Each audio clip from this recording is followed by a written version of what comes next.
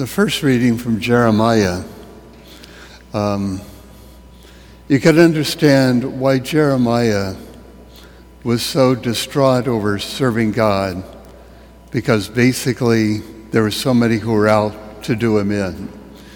He raised the anger and the ire of the people that the leaders had actually thrown him into that cistern, basically to kill him. Because it was so deep, there was no way for him to have climbed out. And fortunately, there was another man who saw it, who went to the king, and the king said, okay, do whatever you want, and so he pulled him out. If you've ever been angry and wondered if God could still love you, though you're angry as all get out and sometimes angry at God, read Jeremiah chapter 20. If you want to hear somebody who is angry, and I'm somebody really letting God have it, chapter 20 of Jeremiah is a good one to read. He goes on and on about, Lord, you duped me and I let myself be duped. Would that I had never been born. Would that the person who announced my birth had dispatched me in my mother's womb. Talk about angry. He really pours it out. And does God, in a way, get upset with us because we're angry? I don't believe so. How far do you think your anger reaches into the heaven? I mean, you're angry, and how far does that anger reach? It can reach maybe those in the household or maybe people that interact with you. But your anger, for all practical purposes, isn't going to transform God's creation. I don't believe. So anyway, if you've ever been angry with God, you weren't the first one, you won't be the last one. That's something God is very much aware of, concerned with. But in a way, it can lead us to a deeper connection with him instead of separation from him. If we believe we can never be angry with him, then we still have that anger, but we put a distance between ourselves and God. And who loses in that? We do. Okay. So anyway, if you're angry or find yourself angry with whatever's happening, go ahead and express it to God and let God be aware of everything about it. Relieve yourself of it and give it to God. Okay? That's what I'd like to say from the first reading. The second reading has a line in it that I just really, really like. We are surrounded as though by a cloud of witnesses. The cloud of witnesses are all those saints that have gone before us. You're probably aware that the word witness is the same Greek word as martyr, because the martyrs bore witness to their love of Christ by giving their life. And so the word witness and martyr really come from the same Greek word. They're surrounded so by a cloud of witnesses. I think when it says a cloud of witnesses, it means those who have died and have gone before us. We are surrounded by them. And so I wonder, whenever we gather here with each other, do you ever stop and think all of those who've been part of this parish family or community are also with us and among us? They're part of that cloud of witnesses that surrounds us. They are praying and interceding for us. All the generations that have gone before us, they are here with us in this celebration, and they are part of the holiness that surrounds us.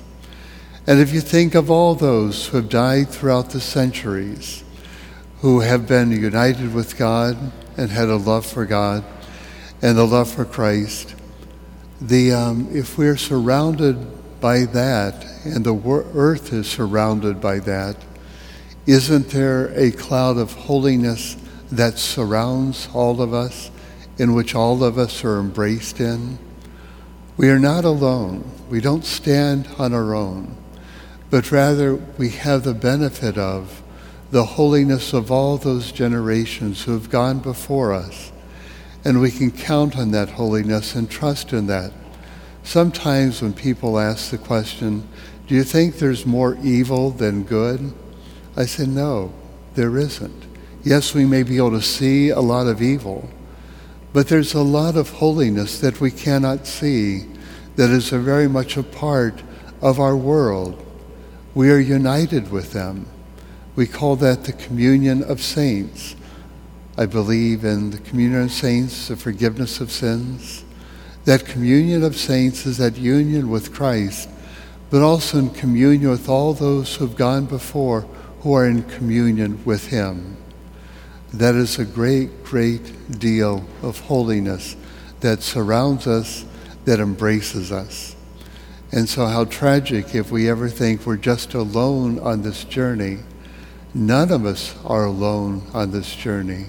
We're part of a great community of people, a great community of saints who have gone before us, who are with us.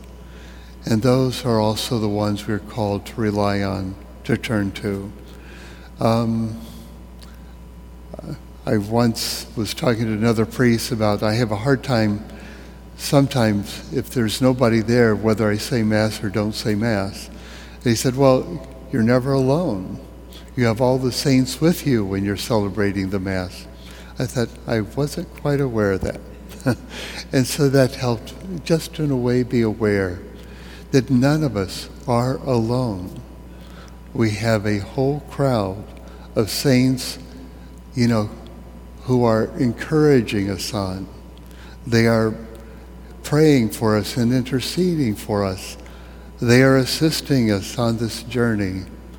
So never, ever see yourself alone, or just think that only what you can see is how holy the world is. No, I believe the way that Christ is working is through each person at a time, sanctifying them, and through death and resurrection, they're full of holiness. Their holiness is complete. And so they are sanctifying the world by their holiness and by their presence with us. Okay? That's why I like that line. We are surrounded as though by a cloud of witnesses. And I think that's so important for us to remember.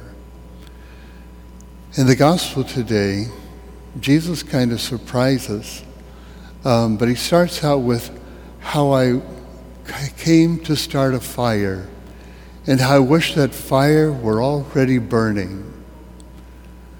Remember the Holy Spirit was sent upon us at Pentecost, and that was as tongues of fire. That was the beginning of the fire, his own life. But then he shared that fire of his love with the apostles through the Holy Spirit. That is the fire of his love. And the Spirit that we received, the Spirit is a spirit of fire. I will baptize you by fire in the Holy Spirit. The Holy Spirit is the fire of the love of Christ. And maybe we all can take time and say, what has happened to the fire of the love of God within us? Is that fire of the love of God within us continue to be given oxygen through prayer? Is it continue to be given oxygen through allowing that love to flow out to others? Loving others as God has loved us? That is how that fire of the love of God is spread and grows within us, but grows in the world around us.